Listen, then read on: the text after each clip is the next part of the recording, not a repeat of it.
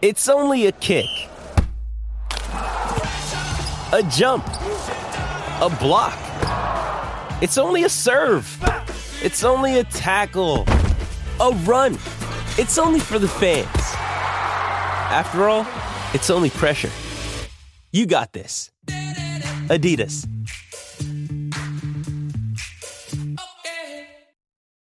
Purple Insider is presented by Oakley. Express yourself, build a look that's made for you. When you wear Oakley, there really is more than meets the eye. Try it for yourself. Oakley is not only the best looking, but the best quality. So head on over to Oakley.com for more information today.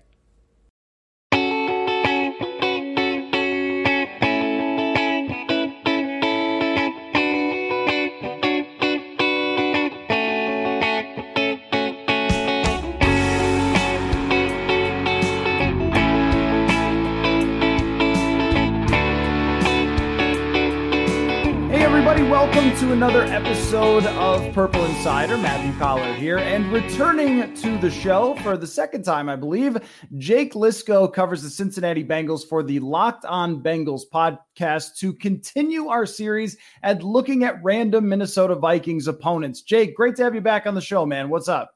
I love the premise. Great to be back. Random Minnesota Vikings opponents, so really good stuff. Good day, though, to have a Locked On Bengals host on the show, because we just got featured on the Colin Cowherd show, apparently. So that's kind of neat. Good day for us. How did that happen? What did he pull? Did you have some hot take or something?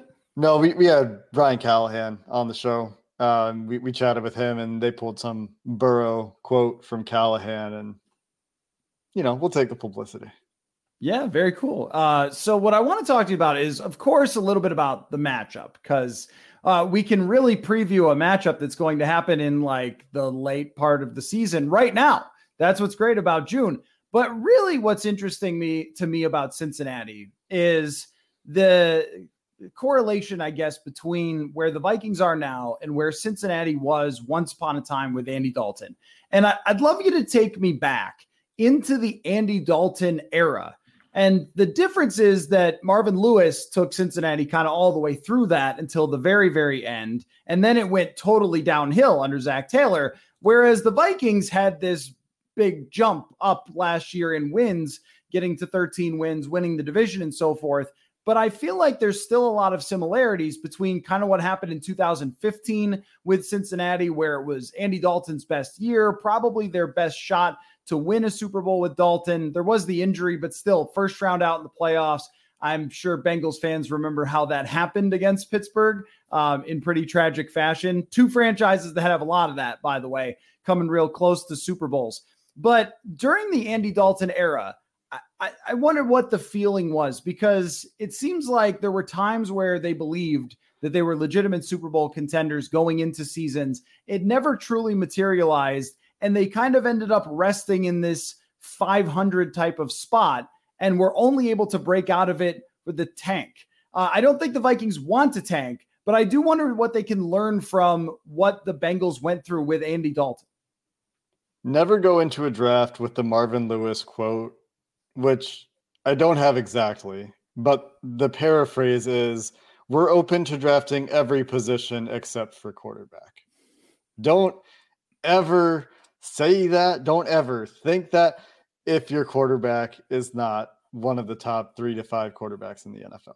You should always be open to that, especially when you're drafting early. And I think the Bengals were drafting early when they decided, or Marvin Lewis decided, we're not drafting a quarterback this year. And they should not have shut themselves off from that possibility. I think that is certainly a point of emphasis for any team that finds themselves in a similar situation. And there are similarities, like you said. There's a lot of talent on the Minnesota roster. There's a great wide receiver. There was a really good running game. We'll see how that goes this year, I suppose, with the change at running back, although the fungibility of running back is a whole topic unto itself that I'm sure you've covered in significant detail. But there are some pretty big differences too. And one of the big differences, you mentioned that Marvin Lewis was there the whole time, and that's true. But in 2015, when the Bengals had their best year offensively, Andy Dalton had his best year, all this stuff, Hugh Jackson, whatever you think of him as a head coach, was the offensive coordinator that year.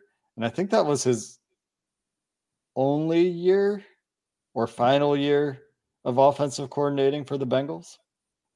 And they never really figured it out on offense after that. So they had this great year, a lot of ingenuity that year. This is where they're like splitting out their tackles into bunches and they're going 3 linemen with, I wish I could remember what they called it, but they put their tackles out wide. They're doing stuff like that. Andy Dalton's completing more passes than ever. He actually took a bit of a step that year too, in terms of not just statistics, but like how he was playing stylistically, in terms of extending plays a little bit more than he had. But he's still Andy Dalton. He got hurt that year too. I mean, I think there's no way they lose that Pittsburgh game if Andy Dalton's playing quarterback instead of AJ McCarron, who, you know, history says you should have traded for that 3rd round pick and not held out for the 2nd round pick for Cleveland to unplug their fax machine before sending in the confirmation to the league office, you know. But the biggest thing is you have to be ready to move on when you have the opportunity to do so. Now, you don't really have an opportunity to do so when you win 13 games. That makes it pretty hard to move on at quarterback, but putting all your eggs in that basket when the level of quarterback play, especially in the AFC, is what it is, makes it really hard. Now, the other thing that's different is the NFC right now is like 3 teams. So does that make it a little bit different? Because once you get to the Super Bowl, anything can happen. We've seen that. I mean, generally the better team wins, but not always, right? Sometimes, not saying Minnesota would be the worst team, but comparing them to some of the powerhouses in the AFC, I would say probably they are. And that doesn't mean they can't win a Super Bowl if they hit it the right way, they come in with the right plan. And, you know, the coaching staff they have put together now under Kevin O'Connell, who had a great first year, is going in the right direction. You know, that could come together, but this time next year, you know, if you're talking about Kirk Cousins again, that could be a frustrating thing. Yeah, and you go past that 2015 season, and they also lose a bunch of talent as well. Yeah. I mean, in 2017, Andrew Whitworth goes to Los Angeles, which is, I mean, not a guy who everybody knows.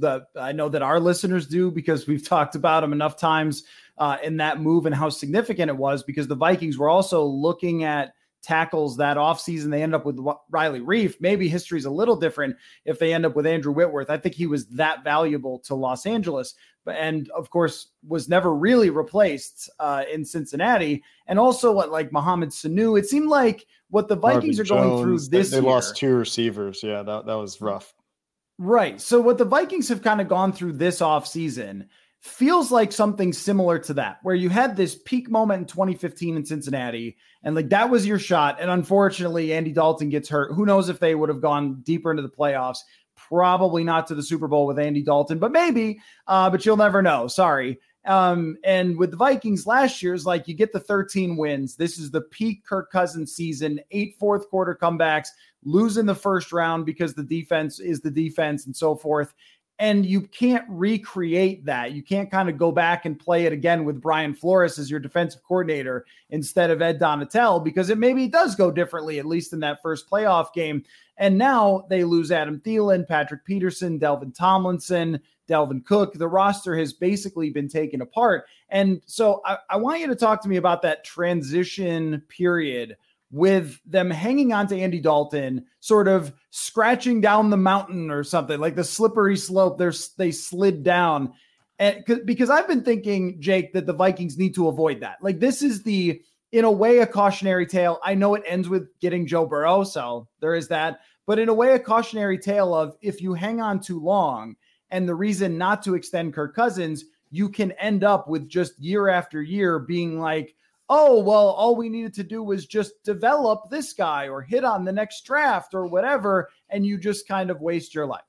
And that's partially true, right? Like if you can draft and develop, then you can stay relevant, but your margin for error is so much thinner when you don't have that guy at quarterback. And what had happened, as you say, you know, you lose those rookie contracts and your next rookie class doesn't hit. They let Andrew Whitworth go and Kevin Zeitler, I think, because they think that they've drafted the replacements, and then those guys don't hit.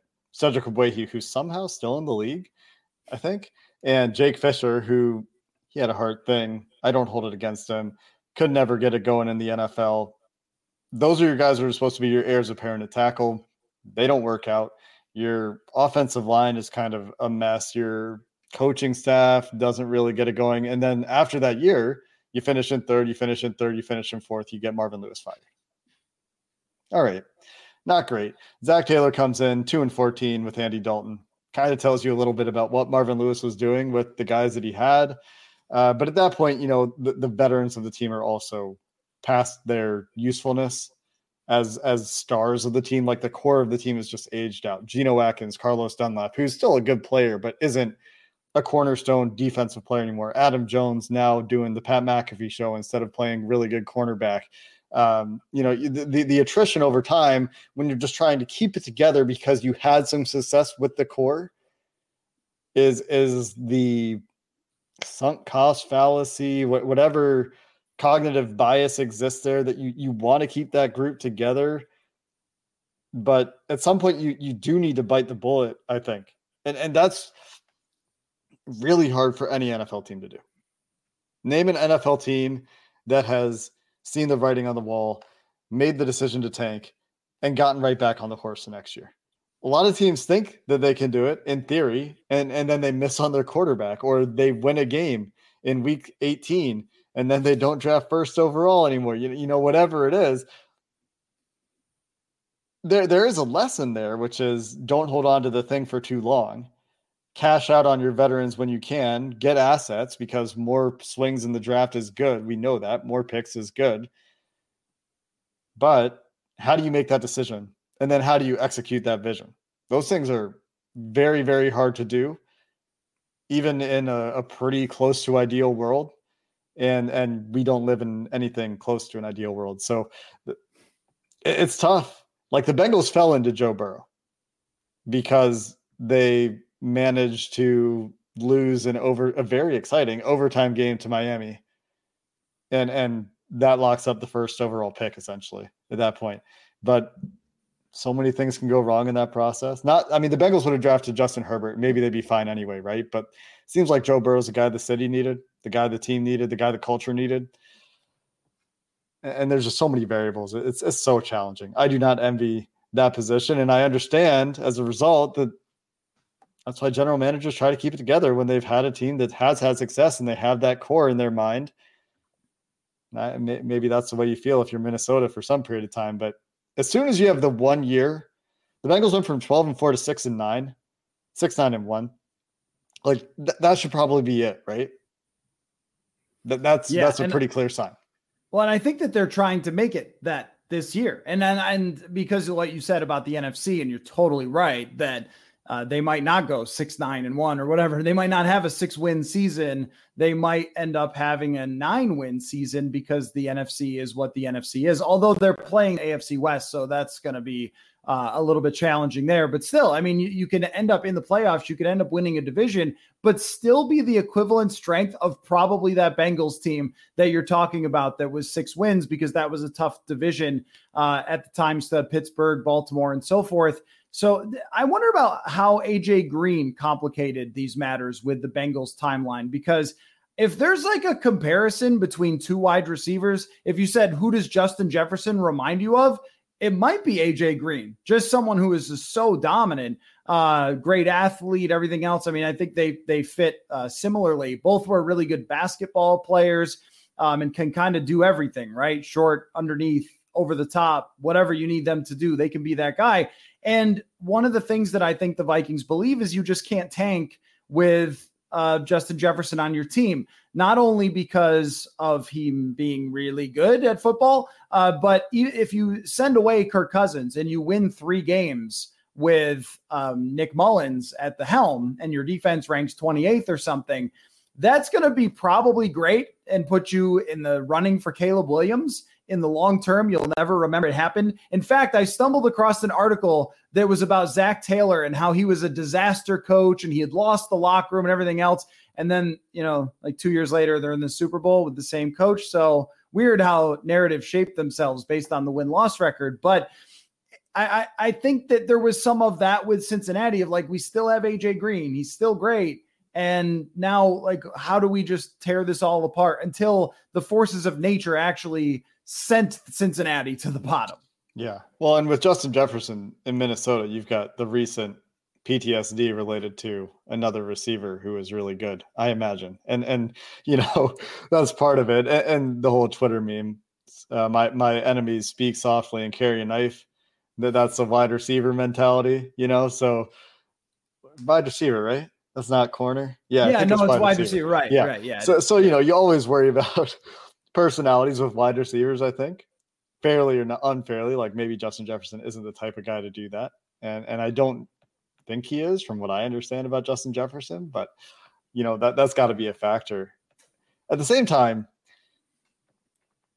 football's such a team game where the only position that I feel like you can't tank if you have this position, a superstar at this position, is quarterback. That's a personal opinion. We've seen great players around this league play on awful teams every year. You see something like this, a Hall of Famer playing on a terrible team.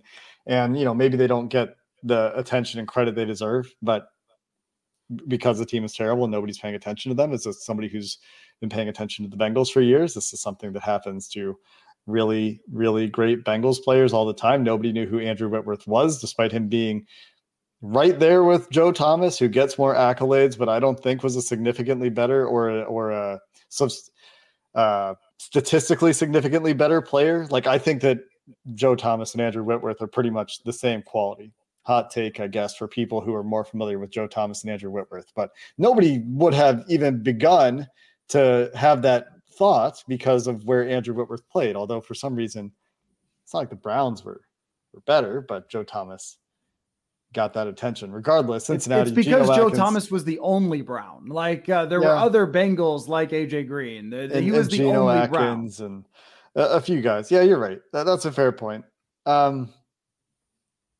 Anyway, I don't remember where I was going there, except for that I personally would not have that reluctance to try to rebuild because I had a receiver. I would try to keep that receiver, especially when you're 23 years old. AJ Green came into the league a lot older than Justin Jefferson did. 24 now is Justin Jefferson? Yeah, 24 this season. Yep. So you have another 6 years there, 5-6 years before you're even worried about hitting an age wall. You keep that guy around, and you loop him into the conversation, and you get everybody on the same page because he is a foundation piece. How many foundation pieces are on the Vikings right now? 4? Him and Darisaw. Yeah, I was thinking Darisaw, and because the rest of the pieces are a little bit older at this point, right? I mean, or Ed way Ingram, too young for us to really know yet. Just Yeah. recent draft picks. I mean, Harrison Smith, of course, has been, but is not going to be long term. right? Because of age there, and Daniil Hunter, you'll see what happens, and Ed Ingram, if he takes off, he's young enough that he could be a guy. Is Hawkinson extended? Is not yet, but he could be another guy. And I think that's still likely, but I'm not sure that, I mean, this is a whole separate conversation, but if you're Hawkinson, maybe you bet on yourself knowing that Kirk's going to throw you the ball a ton, and what top tight ends are going to get. But to your point, there's not many pieces you could say right now. Brian O'Neill, of course, included, for sure are going to be the foundational pieces of the future. You maybe only know 3 or 4 guys. I think the issue is that they badly want Justin Jefferson to sign an extension. And if you trade away Kirk Cousins for Trey Lance or something, or you completely tank, then it becomes harder to convince him maybe to sign that extension. Yeah, you get the extension done first and have that conversation. Yeah, as part of getting that deal done, because obviously that is a very important piece. And despite quarterback being as important as it is, we've seen the importance of wide receiver, especially lately, for teams that don't have Patrick Mahomes at quarterback in particular, insofar as it's very important to your winning chances. And, you see if Jordan Addison hits as well. Folks, I know you have heard me talk a ton about my Oakley sunglasses this summer, but the more I wear them, the more I like them. I went on a little summer vacation and spent a ton of time outside in the sun, and let me tell you, before these, I had to squint even when I had sunglasses on. But these matte black prism sapphire polar sunglasses protected my eyes, and I think I looked pretty great as well. I was able to stay outside for hours rather than getting beaten down by the sun. fun like I have in the past, and now I am confident that when training camp comes around, I will be able to keep both eyes on all the positional battles. Oakley is changing the game, and it's time for you to discover a whole new world of possibilities. They are suited for everyday eyewear with frames and lenses allowing to be an extension of yourself, an expression of your personality, more than meets the eye. So make a sunglasses upgrade today at Oakley.com. Oakley even offers prism lens technology. What is that, you ask? It is a proprietary technology to Oakley and available for everyday settings as well. And if you want to know more, you can do your own research at Oakley.com. When you wear Oakley, there is more than meets the eye. Try it for yourself. I've worn a lot of sunglasses, and I can assure you that Oakley is not only the best looking, but the best quality as well. Head on over to Oakley.com for more information today. Oakley, express your style and build a look that's made for you. With threats to our nation waiting around every corner, adaptability is more important than ever. When conditions change without notice, quick strategic thinking is crucial. And with obstacles consistently impending, determination is essential in overcoming them. It's this willingness, decisiveness, and resilience that sets Marines apart. With our fighting spirit, we don't just fight battles, we win them. Marines are the constant our nation counts on to fight the unknown. And through adaptable problem solving, we do just that. Learn more at Marines.com. I would like to talk about Josh Oliver with you, but this is your show, not mine. So let's continue. Take a little side. This is just for me. That's totally selfish. Your listeners, I'm sure, know about. Well, like, how do you feel about the contract that Josh Oliver signed for the amount of money? Like, do you think that that's justifiable for the kind of offense that the Minnesota is going to run? Yeah, I think it's interesting because if you look at the actual deal, it's one of those where it's like, I'm using finger quotes if you're listening, 3 years, 21 million, not exactly 3 years, 21 million, probably won't ever see the third year of that deal. But there's two interesting things to me.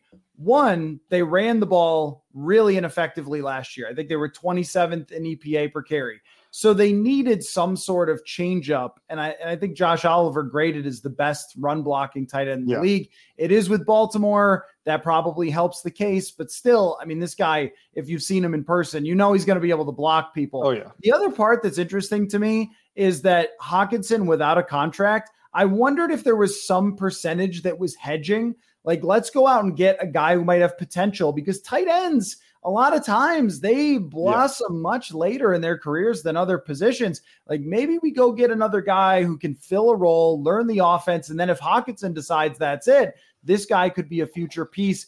But I do think that when you're working with sort of pennies, signing a tight end to that type of deal is maybe not the most efficient thing, unless you're thinking as far as a bigger picture, and it doesn't matter. Like, you're not trying to spend every dollar to fill every position today like they have in the past. And this is why I like their overall direction to start heading in the way of only people who are going to be a part of this thing in the future. And I think Oliver is kind of part of that discussion, but maybe not as big as the 3 years, 21 million would make it seem. Time for another first round running back for the Minnesota Vikings is my takeaway from that. I don't think Kwesi's going to do that from what we saw last time. Let me ask you this though, because trust me, having covered Gary Kubiak, I am prepared for all the two tight end fullback discussions you want to have. Right. But I wanted to ask you this, and then we'll get into more of like the Bengals, where they are as a team right now. How much different is it when you talk about the Cincinnati Bengals with Joe Burrow versus when Andy Dalton was there? Like, how much different is your life and fans' discussions and mentality when you have someone, and this is coming from the perspective of a Vikings team that has not had that person since Fran Tarkenton. So, like, how different is your life with Joe Burrow? I mean, erasure of Dante Culpepper, I think, but just a short window. Yeah, he was definitely the franchise quarterback, but probably only 4 seasons of that. Yeah. I think the difference is pretty tough to put to words. The Bengals went from like we talked about, an irrelevant team for even when they were good. They won their division or were a wild card team for 5 straight years when Andy Dalton was their quarterback. And the only year anyone thought anything of them was the year Andy Dalton got hurt in 2015. Like, he was a legitimate MVP candidate before he got hurt that year. He was putting up some pretty stupid numbers in that offense that year. And that's the only year anyone really paid attention. Outside of that, before that, it was like 2005 Carson Palmer before the ACL. And then the ACL happened, and that didn't end his career, obviously. He had success elsewhere as well, but that was their previous chance to get into that conversation as an actual team in the NFL, which now, you hear national people saying, man, we're talking about the Bengals, the Bills, and the Chiefs. Who would have thought, we would see the day? And, that's the way the NFL goes. It's a cyclical, high parity league, but the difference is pretty immense. And for the city of Cincinnati, for the energy around the Cincinnati Bengals, for the attention people pay to the Cincinnati Bengals, pretty tough to put to words.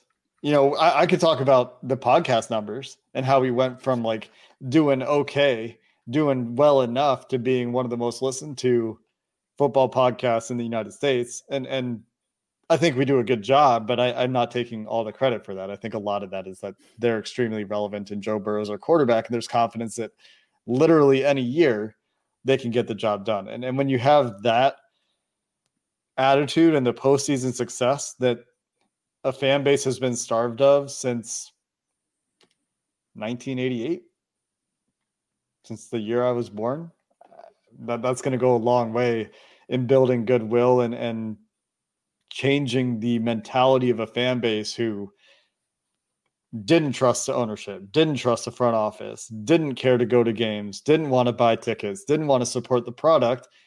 As soon as you show that investment, and the Bengals still do need to show that investment, although there is no hesitancy for me to say that Joe Burrow deal is going to get done. You've seen them spending more in free agency lately. That's built some goodwill as well around Joe Burrow. They're actually trying to capitalize on the rookie contract window and these things. And it makes a huge difference. You cannot overstate the difference when you have the guy. Pretty hard to find the guy, though. And the Bengals have been very lucky to have really good quarterback play for most of their franchise's existence, even though they were not relevant for, a long time. But it's definitely different when you've got a guy like Burrow. Yeah, I mean, that with the Vikings, the difference is probably that their fans are always kind of talked into it. I invented a game on the show intentionally around this called Talk Me Into. Feel free to steal it. It's quite fun. You just have your guests talk you into stuff that they don't believe. And that's what really has been the Vikings history is they go into every season, fans trying to talk themselves into it because there isn't this consistent force of a quarterback that talks you into it. Because even when Patrick Mahomes, like last year, loses his top receiver, I'm sure that you were not thinking, oh, well, those Chiefs, who needs to talk about them again? Everybody should have known. And there were some, hot take artists and so forth that wanted to say, oh, they're going to fall off and everything else. But even when you rebuild parts of your roster, major parts of your roster, it's still never rebuilding. Whereas if you're the Vikings, it's what I've kind of compared to as summer flings, where last year you're having this sort of hot, fun season. It's crazy. Everyone knows it's not really for real, but trying to live in the moment and enjoy it. And then when it comes to an end with heartbreak, you just knew that's where it was going all the time, just like a summer fling. I've never had one, but I know people who have. So it's like the, what is that, Billy Madison? Like, but wouldn't it be nice to, or whatever, but you get the point. So that's how it always is. And I think that what this new mentality is from Kwesi Adolfo-Mensah is that they have to chase that. Like they have to chase. And he said that in an interview, more or less, the great quarterbacks are going to win the Super Bowl and Kirk Cousins is a good quarterback.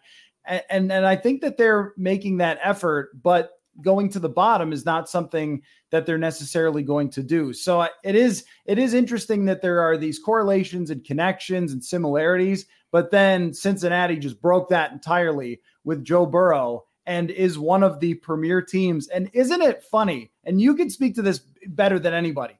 The Buffalo Bills and Cincinnati Bengals, when Diggs was traded to Buffalo, go look at the responses. Oh, Buffalo, the dumbest place on earth. Oh, Siberia, who cares? You get the quarterback, then everything changes. People ask me every day about the ownership. Is the ownership the problem here? It's like, no, really. It's just that you've never had that guy who is the transformative player. So let me ask you this, and we'll transition to the Vikings eventually playing them on the schedule.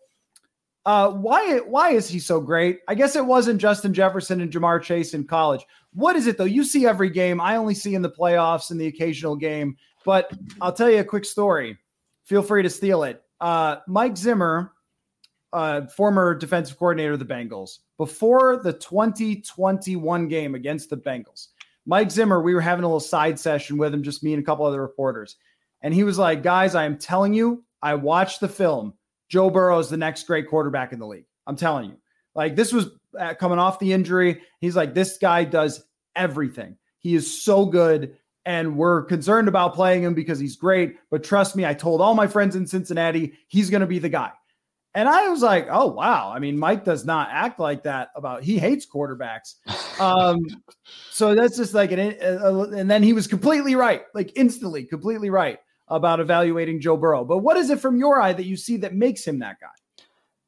The intangible thing is definitely part of it. It's hard to quantify, and I'm not going to spend a whole lot of time doing it, but he has the insane work ethic and competitiveness that you see from those top end guys that you've heard about with Brady for years. And that's part of why he draws those Brady comparisons. I do think they carry themselves differently in terms of leadership, in terms of how they interact with other players. Part of that is generational. Tom Brady coming from, I mean, he's 20 years older. So, of course, there are generational differences there. But there are some similarities in terms of their approaches to the game and how they came into the league as not having the biggest arms. And, well, Brady not really as a highly touted prospect at all. But there are some comparisons you can draw there. In terms of on-field stuff, though, I think that mentally he's one of the best processors in the NFL at this point. There might be a couple others in that ballpark. Herbert may be one of them. Mahomes, most of the time, I think one of them. Without Brady in the league, that's one fewer. There are very few players, I think, that process as quickly and as much information as Joe Burrow does in that short span of time. Part of that comes, I think, from an approach of playing the game like a point guard. He has that point guard mentality at quarterback that you see with some guys in terms of anticipation, in terms of court vision translating to field vision. And a big criticism last year of Joe Burrow at the beginning of the year was, relying on go balls, taking too many sacks. Well, defenses took the go ball away because they were terrified of it. I don't know if that speaks to Joe Burrow relying on go balls or just that he's very, very good and incredibly accurate to all parts of the field, which he is. He just needs to be on time. And that is a limiting factor in his game. And that is part of the reason I think that he takes some of the sacks that he takes. Part of the reason is that his offensive line is horrible. And when you look at the actual game, yes, there are quarterback sacks. Every quarterback has quarterback inflicted sacks, but it's hard for me to really blame him for even some of the things that I've seen charted as quarterback responsibility sacks.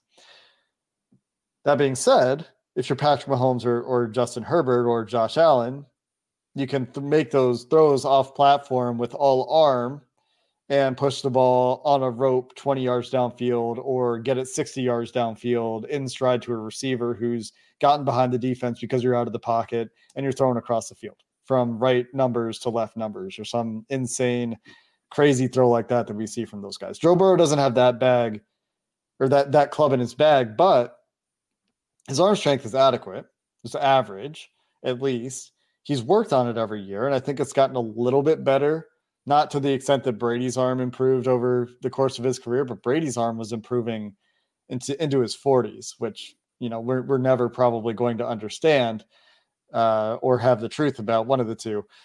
But Burrow hasn't taken that step. But what he did last year is he became a lot more patient in terms of understanding, okay, I just need to check the ball down. I just need to get the ball out in time, give those guys a chance to make a play. And as a result, with teams putting a cap on the offense, playing way more too high, playing a lot more cover 2, a lot more Tampa 2, which gave the Bengals some issues early in the year, especially because they weren't running the ball very effectively early in the year against those coverages with the light boxes. They go full shotgun halfway through the season, and Joe Burrow just stops taking sacks.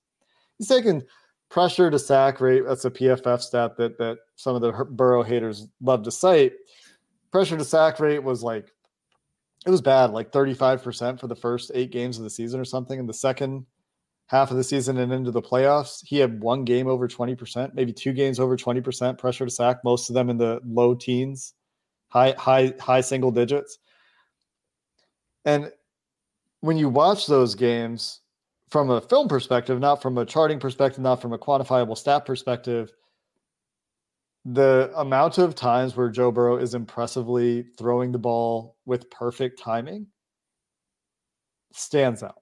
It pops. You cannot miss it when you watch the way that he plays quarterback. The ball is impeccably out on time. And you combine that with his ability to throw with a high degree of accuracy, precision, ball placement, these things that enable his receivers to be really good after the catch as well. And you get a very, very efficient quarterback who's led the league in completion percentage for a couple straight years, who's led the league in PFF's passer grade for a couple of years. And, he's been unlucky. A lot of people like to cite the interception numbers as another criticism because he's corrected the sack thing. For anyone paying attention to the second half of the year last year, he's corrected the sack issue. He doesn't take unnecessary sacks anymore. He still has a bad offensive line, so he's still getting sacked, especially when they lost 3 starters late in the year and in the playoffs. But I think his pocket navigation and timing was immaculate for the most part late in the year, like 99%. I'm talking. What was I saying? What was the other thing I just about the interceptions, right? Yeah, the interceptions. He's had 2 straight years of, I think, a higher number of interceptions than turnover-worthy throws. Again, a PFF stat, but like something that you expect to regress, like the amount of tip balls for Joe Burrow that turn into interceptions. Something I think that actually bothered him because he's also had an issue with tip passes to the line of scrimmage to the point where this offseason, in the offseason program, it was notable that he was working on arm angles. He's working on throwing from off-platform, different arm angles and making a deliberate effort to do that sort of thing. And that's the kind of guy he is, where he's identifying some particular issues in his game every year. Last year it was velocity, throwing off platform, but he's coming off the appendicitis then in training camp, and he loses all that time. He loses a bunch of weight, and he's behind early in the season. So hopefully, knock on wood, there's a regular offseason for him for the first time in his career, and he's able to put all that time and effort that he's put into the little things in his game, the little the margins of quarterback play that really push you over the edge when you're already playing at a high level, and you start to see some of those results on the field. I forgot about the appendicitis thing. I mean, considering how he played last year, after that is pretty incredible. I think that he has one of the things that Brady was maybe the GOAT at. It was situational awareness, like just understanding what every single situation calls for. And then there's like a will to him. Like you saw it right away. And I think this is what Mike Zimmer was talking about, where he just has this will to win the football game by all means, no matter what. And sometimes it gets him hurt. Sometimes it gets him sacked and hit hard, but you can feel it. And I don't know what it is about that with quarterbacks, but I used to judge quarterbacks entirely by how they played against Mike Zimmer's defenses, because you would see it in like a Drew Brees, where there's kind of like a taller Drew Brees to Joe Burrow, where there's just this will to that guy where it's never over. Even in the Minneapolis Miracle game, even in the 2019 playoff game, Drew Brees was behind and fought his way back to tie the game in 19. He took the lead with less than a minute left in the Minneapolis Miracle game by fighting his way back from down 17. It's like with Mahomes, with Burrow, it's not over. It's never over, no matter what is going on. If this man has a chance, and that's something, the Vikings saw in Aaron Rodgers, who is kind of similar as well to Joe Burrow. And there's just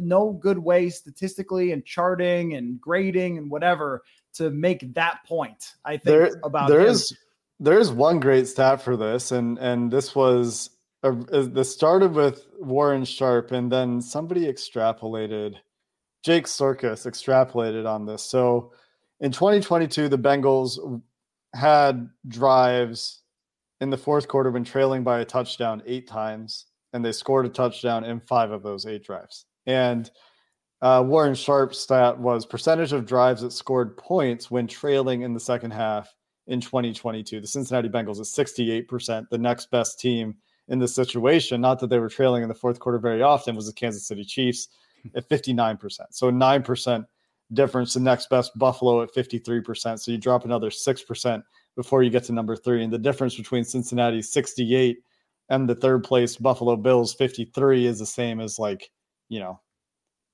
from 3 to, because what is that? That's 15 from 3 all the way down to Dallas. I can't even count how many teams that is. 10, 11. So the Bengals really a step above in terms of converting second half scoring opportunities when they're trailing. And you've seen this in numerous games, especially against the Chiefs, where they've come back from, you see a team down 20 to Patrick Mahomes and the Chiefs. That game's over 99% of the time, except for when the Bengals are playing the Chiefs. Right. Yeah, exactly. I think that's a great way to describe it, is just when you have a feeling like you have to watch all 4 quarters no matter what. And Vikings fans got a little taste of that in the regular season last year for sure, just because of how insane every single game was. Yeah. And so I don't want to go through like every matchup or anything with you. It's way, way too far away from this football game to start having that discussion. But I guess I would ask this. If you are power ranking the entire NFL, because you know what, there's a few people out there who power rank football teams. I don't know if you've noticed by being online, but they do this. Cincinnati's got to be like number 2. Is that where you would put them in the entire NFL? Because I think that I would, and this is ranking stuff week on my written side of things. So I just did teams with the best weapons, and I think I had Cincinnati as the second best weapons in the league. They got a great case for number 1, little spotty on the running game. So maybe not quite, but behind 2, may I ask? I had Miami as number 1, and I'm also assuming they're going to get Dalvin Cook. I guess we'll see if he goes there. But I mean, 3,000 yards between their top 2 wide receivers. I had to go with them just for skill position players. But Cincinnati, I think, was number 2. Yeah, I would probably argue with you about that, but we don't need to do that today. I mean, Tyreek Hill, Jalen Waddle, Raheem Mostert, pretty good running back, averages over 5 yards a carry for his career. Oh, San Francisco, for I may half have had of his games too. Every year. Braxton Berrios is nobody at slot receiver compared to Tyler Boyd, who's one of the better slots in the NFL. Who's Durham Smith? I don't even know how to pronounce his name. So I agree with you that their number 3 wide receiver is certainly not as good, but I'm doing it also. I'm also waiting, like, and Jamar Chase deserves it. T. Higgins deserves right it there as well. With Tyreek. And anyway, we don't need to get into it. I would respectfully disagree, because I think the top 2 receivers are very close, and then the tiebreakers, the rest of the positions for me, all of them lean Bengals, mostly because, and I like the stable of running backs that Miami has. I just don't think they stay healthy. See, I think that leaning on Mixon at 3.8 yards a carry or whatever, not great. So I was giving them some demerit there. Don't care about running the ball, to be fair. Like, the Bengals are going to throw the ball 600 times this year. I mean, really, there's 4 teams in terms of weapons. There's 4 teams that are just way better than everyone else, and they could all be number 1. Like the Dolphins, the 49ers, Cincinnati, and Philly could all probably be number 1. You can make arguments in those directions. So anyway, second best team in football. Anyway. It's interesting. It's challenging. I hate power rankings. I think you kind of alluded to your opinion about power rankings as you were describing them. I think you can make arguments for Philly. You can make arguments for Kansas City. You can make arguments for Buffalo. The Bengals dismantled Buffalo. They didn't have Von Miller, in that game. He's really good. That makes a difference. But the Bengals were also down 3 starting offensive linemen, and there was still like no pressure to really talk about for the Bills in that game. So hard for me to put the Bills ahead of the Bengals, even though they did probably do a little bit more in the offseason. The Bengals keep together, though, a team that was right there with 3 backup offensive linemen against the hobbled Patrick Mahomes in the AFC Championship game. And they lost the game because a tackle who this year will probably be their 3rd right tackle third tackle at either position off the bench, Hakeem Adeniji. Given the roster right now, he would be third at either tackle spot, was trying to block Chris Jones on a need to have it play. He couldn't do it. And it's reminiscent of Quentin Spain trying to block Aaron Donald on a need to have it play and couldn't quite do it. But the rest of the team outside of safety is intact, and they kind of planned for safety with drafting Dax Hill in the first round last year, and Jordan Battle in the third round this year, I think, is too smart to not get on the field right away, but they also signed Nick Scott, so they have veterans there. There's probably a bit of a step down, but how important is a bit of a step down at safety versus improving your offensive line by signing Orlando Brown and moving Jonah Williams to right tackle? I think Jonah will be better this year than he was last year. I think he played through injury quite a bit last year, and despite changing position, the guy has every motivation to have a career year and a contract year. So if you get a better offensive line in front of Joe Burrow and you return the same weapons, and for whatever you say about Joe Mixon, if he's the Bengals running back this year, the Bengals did have one of the most efficient running games in the league last year. Despite the yards per carry, the success rate stuff and the EPA per play stuff was among the most efficient in the NFL, especially in the second half of the year when they abandoned their under center game, became a shotgun team. And now this year they're going to be a shotgun team again, and they're going to have a full offseason to marry up their shotgun run game with their passing game and make some of those things look more similar and more difficult to defend. Yeah, it's pretty tough. I do like the Eagles. So I think it's Kansas City, and then you sort it out between the Eagles and the Bengals, just because the Eagles trench play is bananas. Both sides of the ball. The trench play, the starters, the depth is absolutely nuts, and that's a lot for me to get over.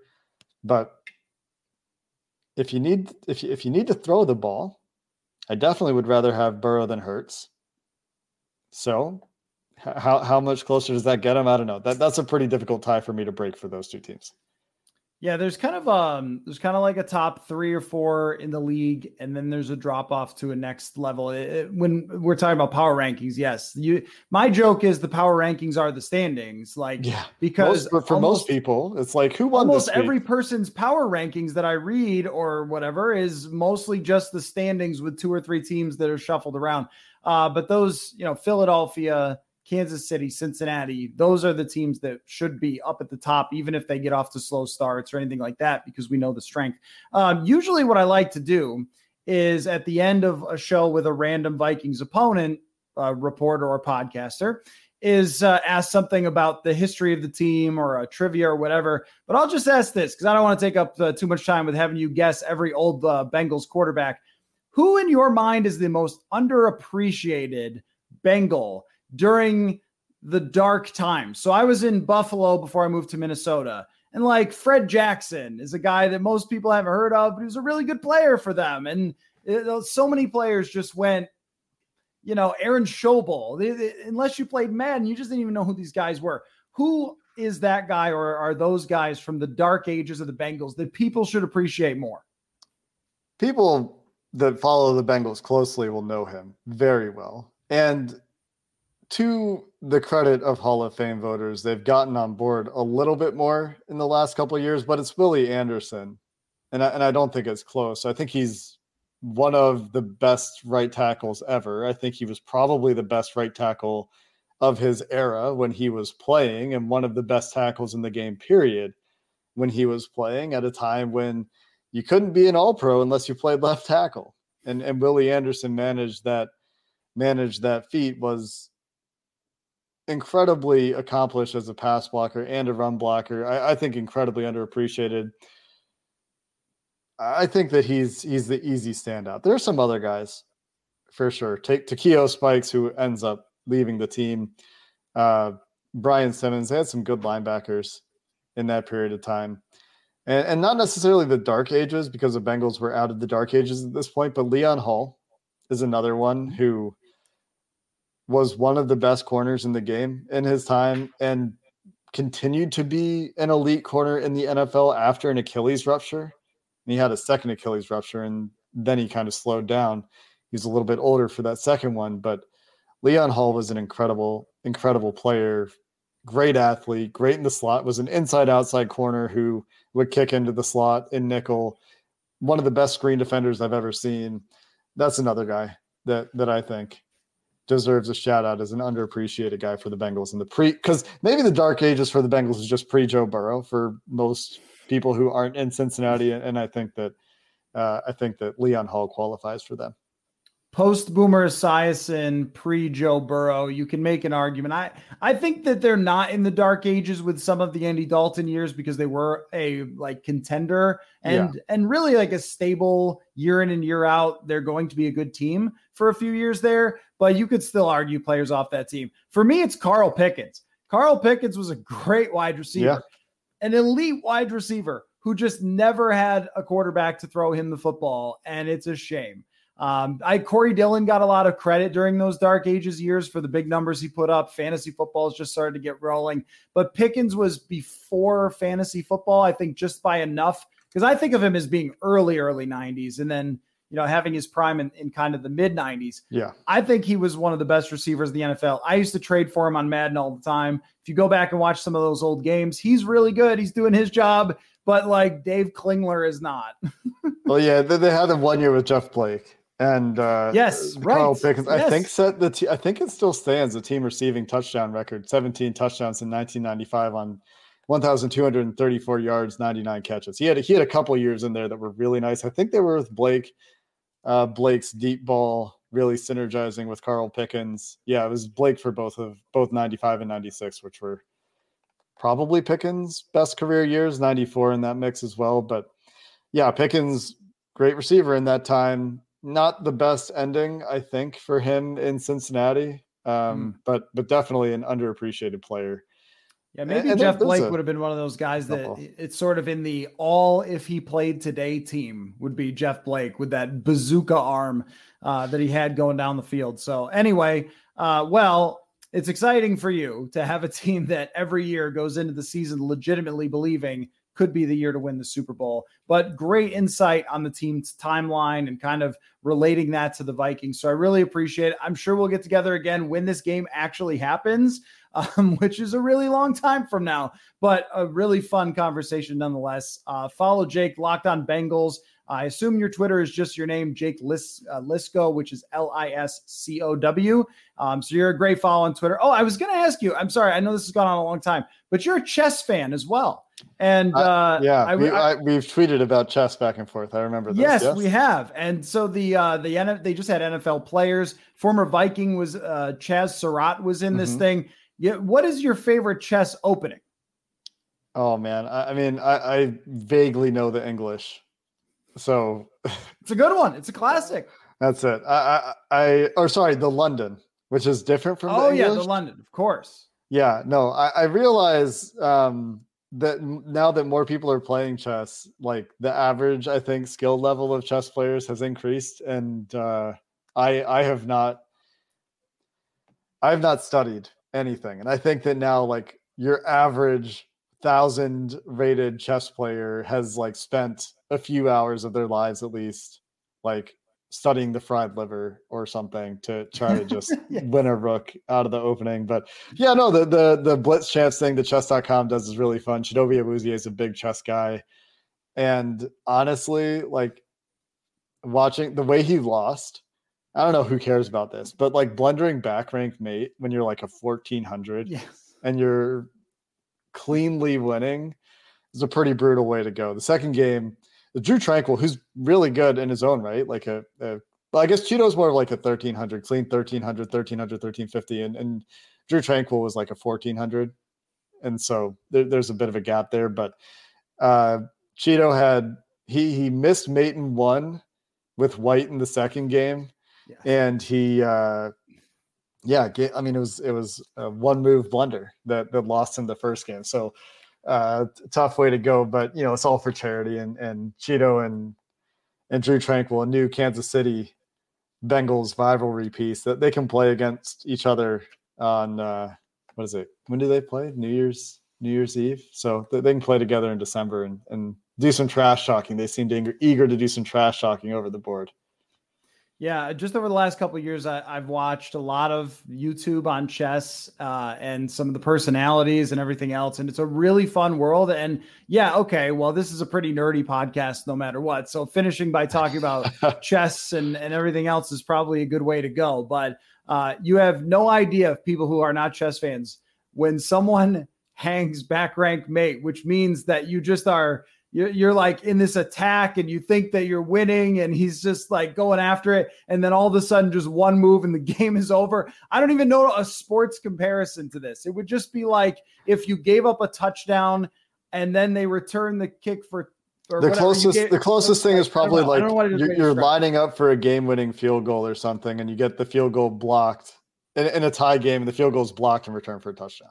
Right. Like the Appalachian State thing. That's what it would kind of be like. Yeah, that's a good way to put it. So anyway, well, it's fun to see you tweet about that because there aren't that many people, even with its growth that I followed, that there's crossover. So anyway, well, you do great stuff. Great to have you on, and we'll get together again soon. Thanks, Jake. Sounds good.